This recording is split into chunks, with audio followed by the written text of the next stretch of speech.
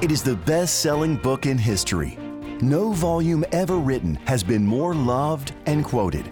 And its words, sometimes simple and sometimes mysterious, should always be studied carefully. It is the Bible, the Word of God. Welcome to Bible Answers Live, providing accurate and practical answers to all your Bible questions. This broadcast is a previously recorded episode. To receive any of the Bible resources mentioned in this broadcast, call 800-835-6747. Once again, that's 800-835-6747. Now, here's your host from Amazing Facts International, Pastor Doug Batchelor. Hello, listening friends. Would you like to hear an amazing fact? James Michael Grimes, 28, says he's lucky to be alive after more than 20 hours treading water in the open sea. On November 23rd, 2020, during a family Thanksgiving vacation, he fell from a cruise ship in the middle of the Gulf of Mexico. Cruise ships are very tall, so it's amazing the fall itself did not kill him.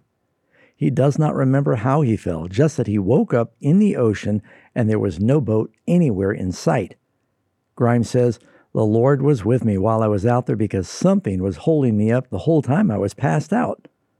My worst fear is drowning, so I was dead set on making it out of there." Grimes says God gave him the strength to stay afloat, and thinking about his 9-year-old daughter gave him determination. His family reported him missing the next morning, but it took hours for the cruise line to search the ship and confirm he was not on board.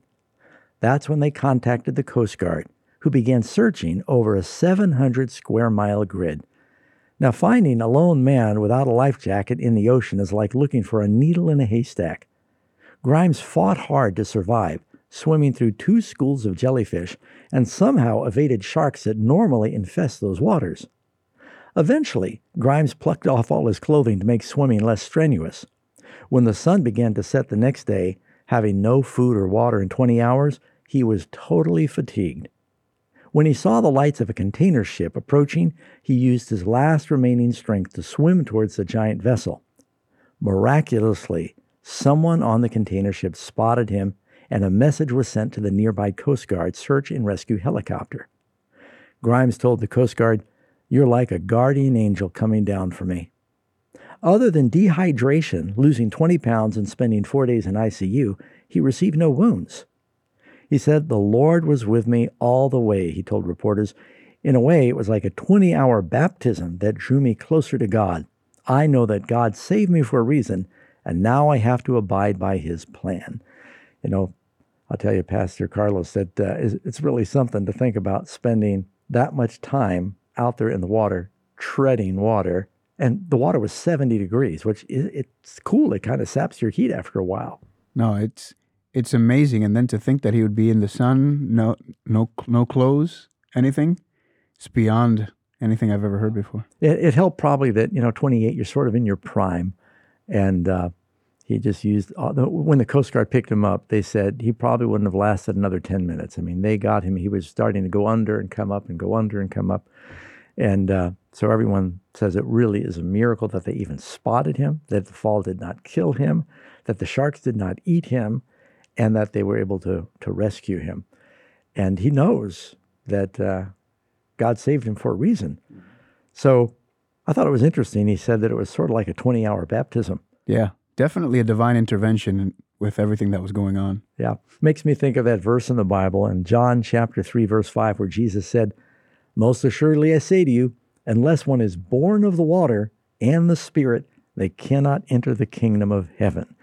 And so it kind of describes, sometimes you go through a real trial, but it's like a new birth. It's like when God brought the children of Israel through the Red Sea. They were, you might say, baptized in the water, and then they were later baptized by a pillar of fire. They needed both baptisms as they were born as a nation. Yeah. And maybe our folks listening have thought about, what is this baptism word? I hear Christians talking about baptism and baptism in the Spirit and baptism in the water.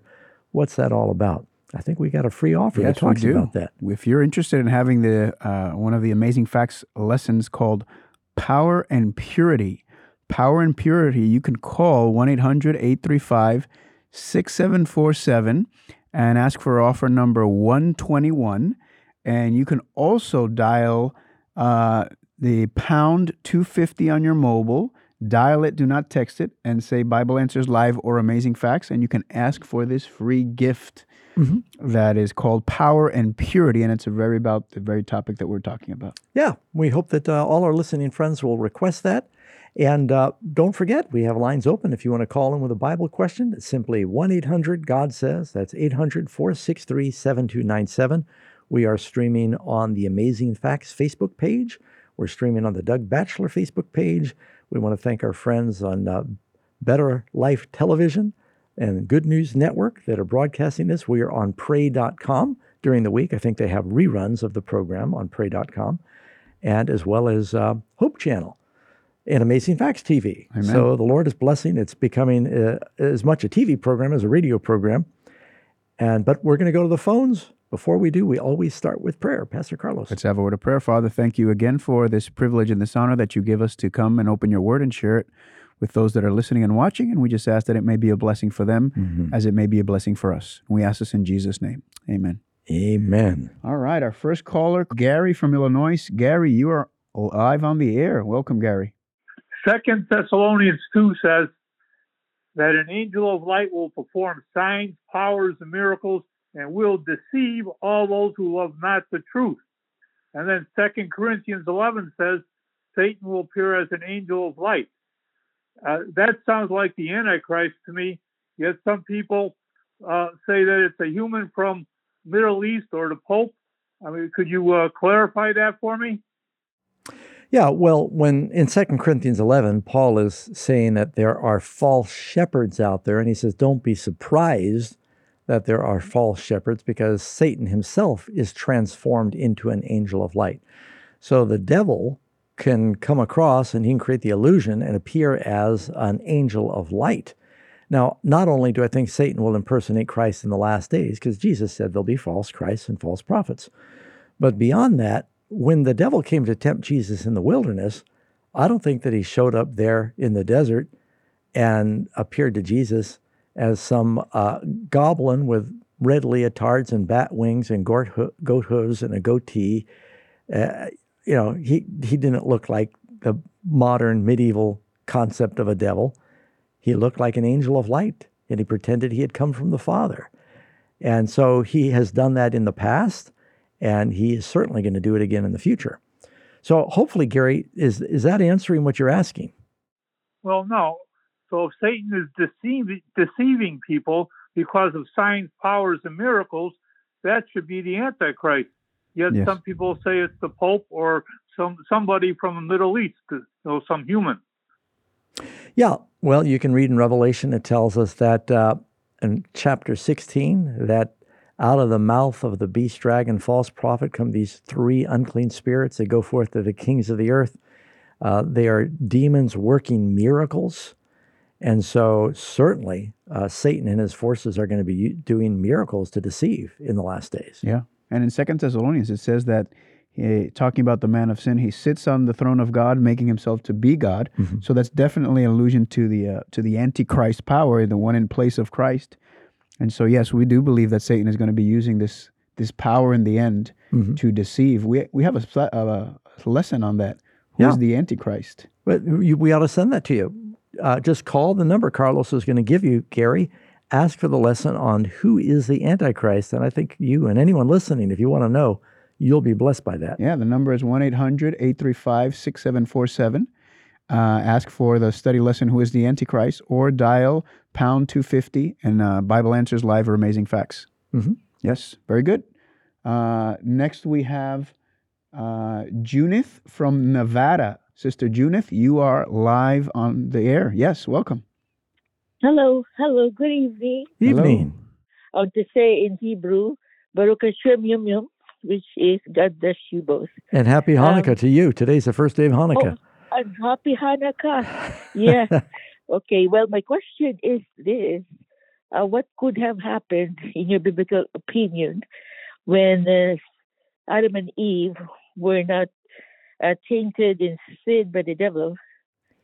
What would have happened if Adam and Eve had never sinned with the devil? Well, what God is doing, God had an original plan when he made our world. And he is going to fulfill that plan. The whole purpose of the plan of salvation, man was evicted from the garden because of sin. God is going to restore the garden. He's going to make the earth new again. And so God is going to accomplish, the Lord's Prayer, thy will be done on earth. God's going to complete his will. If Adam and Eve had never sinned, then he wouldn't have had to, die on the cross and redeem the world. It would have remained a paradise as with the other unfallen worlds. So, that would have been nice, but it happened. Would have been beautiful, but we're here. Yeah. And, in a sense, when we get to glory, we're going to know more about the love of God having been redeemed than maybe had ever been known otherwise. But thank you, Junith. We appreciate your question. And who do we have next? Next, we have Colton from Ohio. Brother Colton, you are on the air. Hi. Hi. Thanks for calling. Where was Satan during the flood? He was in the same place that Mr. Grimes was when he fell off the cruise ship. He was probably out swimming in the... Yeah. The Bible tells us Satan is a spirit.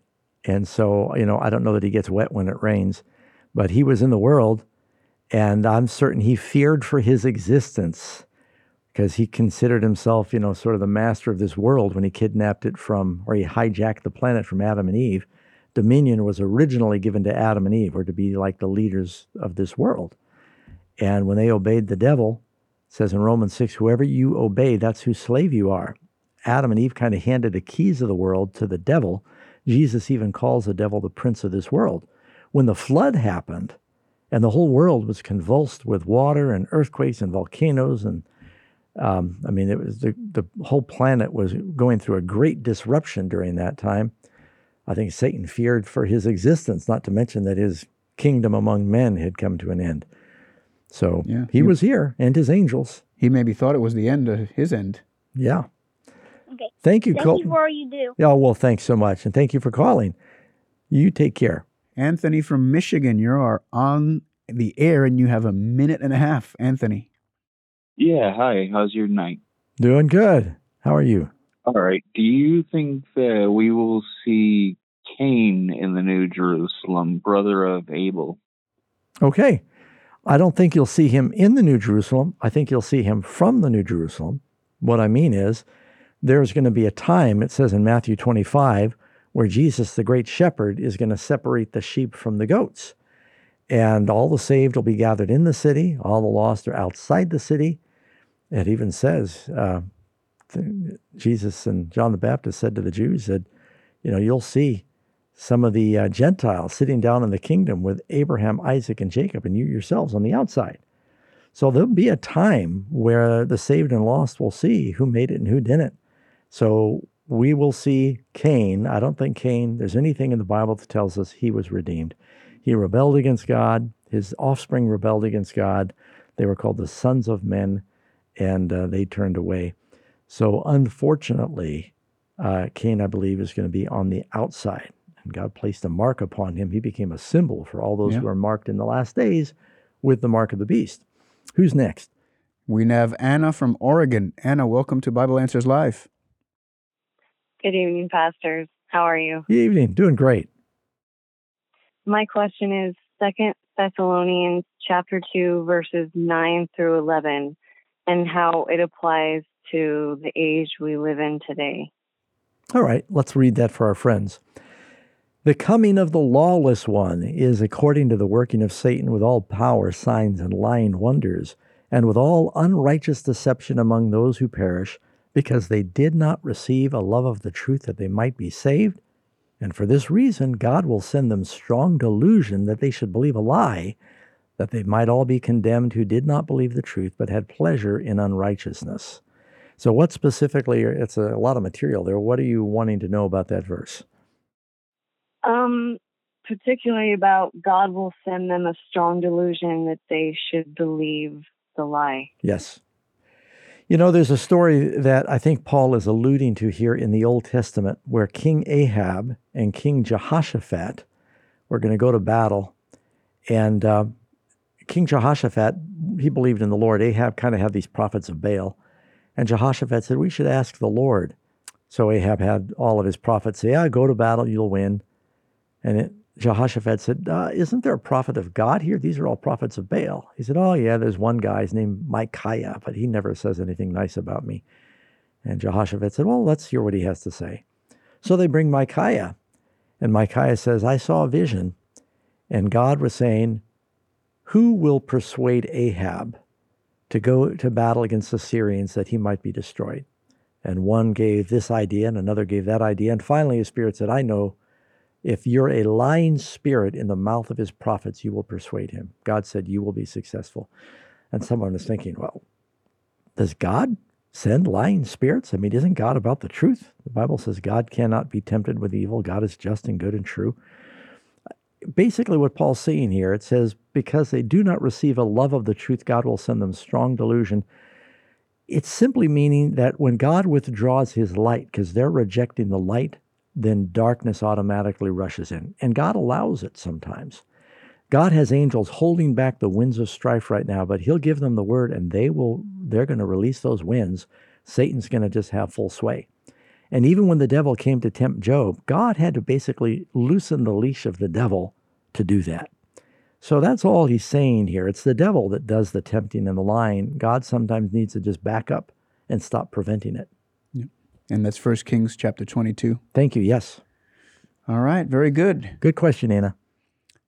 Next, we have Eric from New Mexico. Eric, welcome to Bible Answers Live. You're on the air. Hi, pastors. My question is, what does the Bible say on how to deal with evil spirits and what I should do when they try to have conversations with me? Yeah, if the devil's trying to tempt you, the Bible says, resist the devil and he will flee from you. And I think everybody's heard the devil try to whisper to them suggestions and temptations. And I found when I was a baby Christian, the harder I tried not to think about the devil, the more I thought about it. And it just got to where I thought, he's putting these thoughts in my mind I don't want to think. And finally, I found great peace in just saying, well, admit that, the devil's going to keep tempting you. Ignore it. And it's the kind of thing where you get good at doing it just by practice. When the devil comes, if you just ignore his suggestions and say, through the Holy Spirit, say, I rebuke that. I don't want to think about that. Yeah. Then you'll find peace.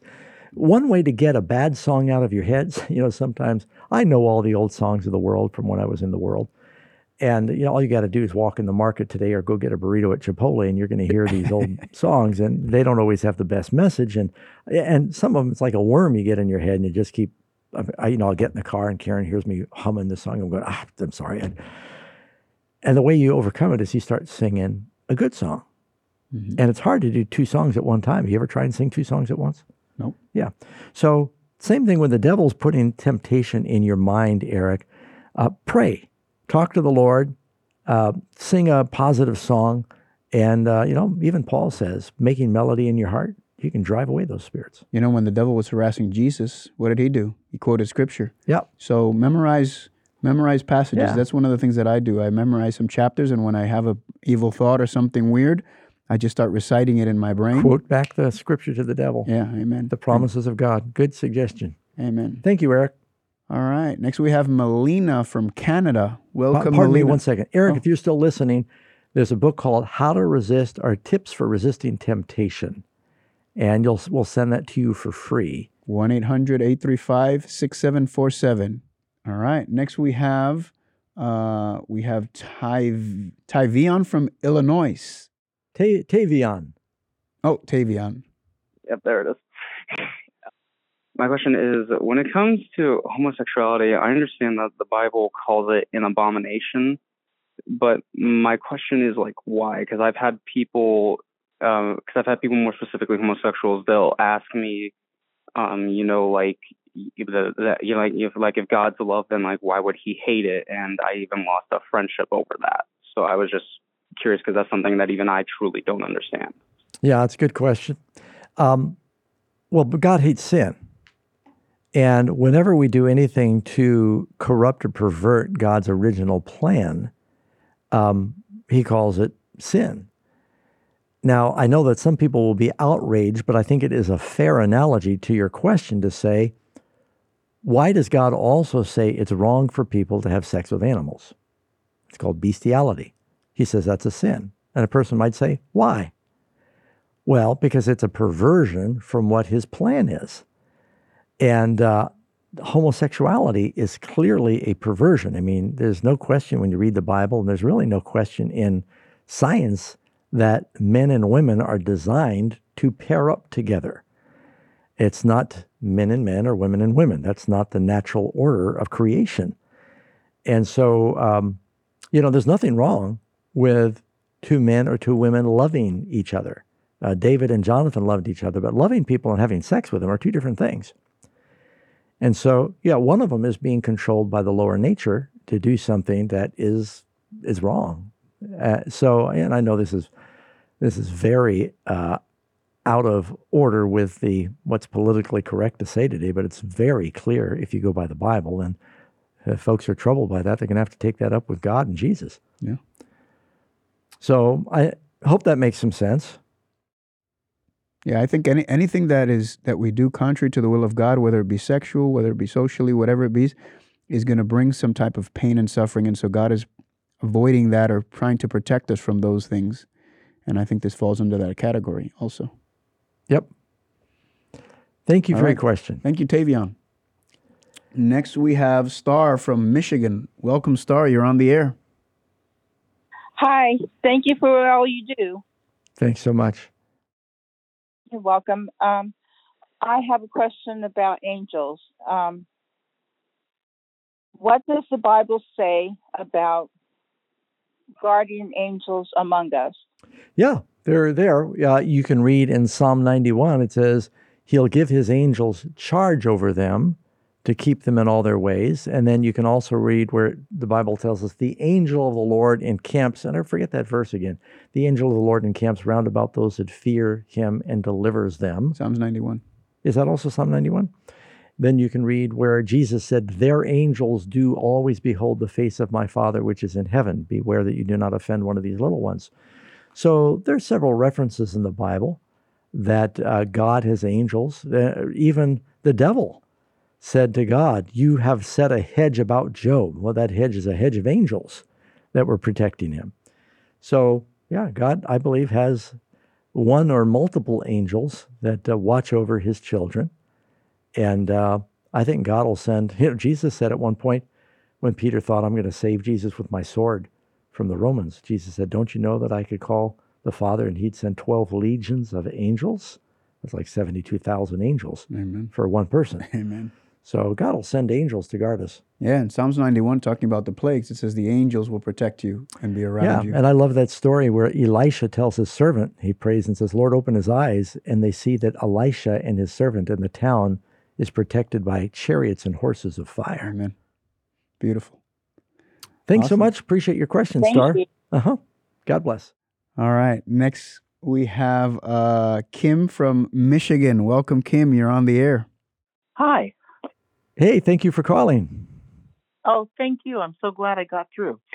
So I have a question. I was reading in Matthew 27 and the resurrection when Jesus had given up, had cried out, and 52 and 53, it says, and the graves were opened, and many bodies of the saints who had fallen asleep were raised. And coming out of the graves after his resurrection, they went into the holy city and appeared to many. Yes. So, and in Revelation it talks about when the dead in Christ shall rise. So this is a prelude, obviously, to the dead in Christ rising in Revelations? Mm-hmm. Yeah, you notice it doesn't say everybody or all the righteous rise, because that happens 1 Thessalonians chapter 4 when the Lord descends. Yeah, so there was a trophy. Jesus led captivity captive and gave gifts unto men. He took a trophy with him to heaven, and they didn't come out of their graves. So there was an earthquake that opened the graves at his death. But they didn't come out of his graves until after he rose victorious. And he led. Right, because it says after his resurrection. Correct. So, maybe some of the prophets like Isaiah or some of the others that died in and around Jerusalem Wasn't all of them, because in Acts chapter 2, Peter says, David is dead and buried. His tomb is still with us to this day. So David hadn't raised yet, but some of them, a small group. One reason we think it was also a small group is because none of the other gospel writers mention this. Right. I think if 10,000 people came out of their graves around Jerusalem, it would have been mentioned by every gospel writer. But just Matthew mentions it because there was a testimony of some people that saw many of the ancient saints that had appeared. They probably only appeared to believers, just like Jesus after his resurrection. Were they resurrected like with Jesus? Like, meaning were they resurrected to heaven? Yeah, he took them to heaven with him. They didn't have to die again. So they ascended when Christ ascended. Yeah. That's why in the feast days, the third feast was the feast of the first fruits. Yeah. And that is the first fruits that Christ, when he ascended to heaven, showed brought with him to heaven and said, look, they're the shape and type and shadows of those that will be resurrected all at the end. So. Yep. Thank you, Kim. Good question. Okay. All right. You have a good evening. All right. Next we have Donna from Florida. Donna, welcome to Bible Answers Live. Good evening. I have two questions. Let's take them one at a time. The first question is, what happens to those who are left behind when Jesus carries up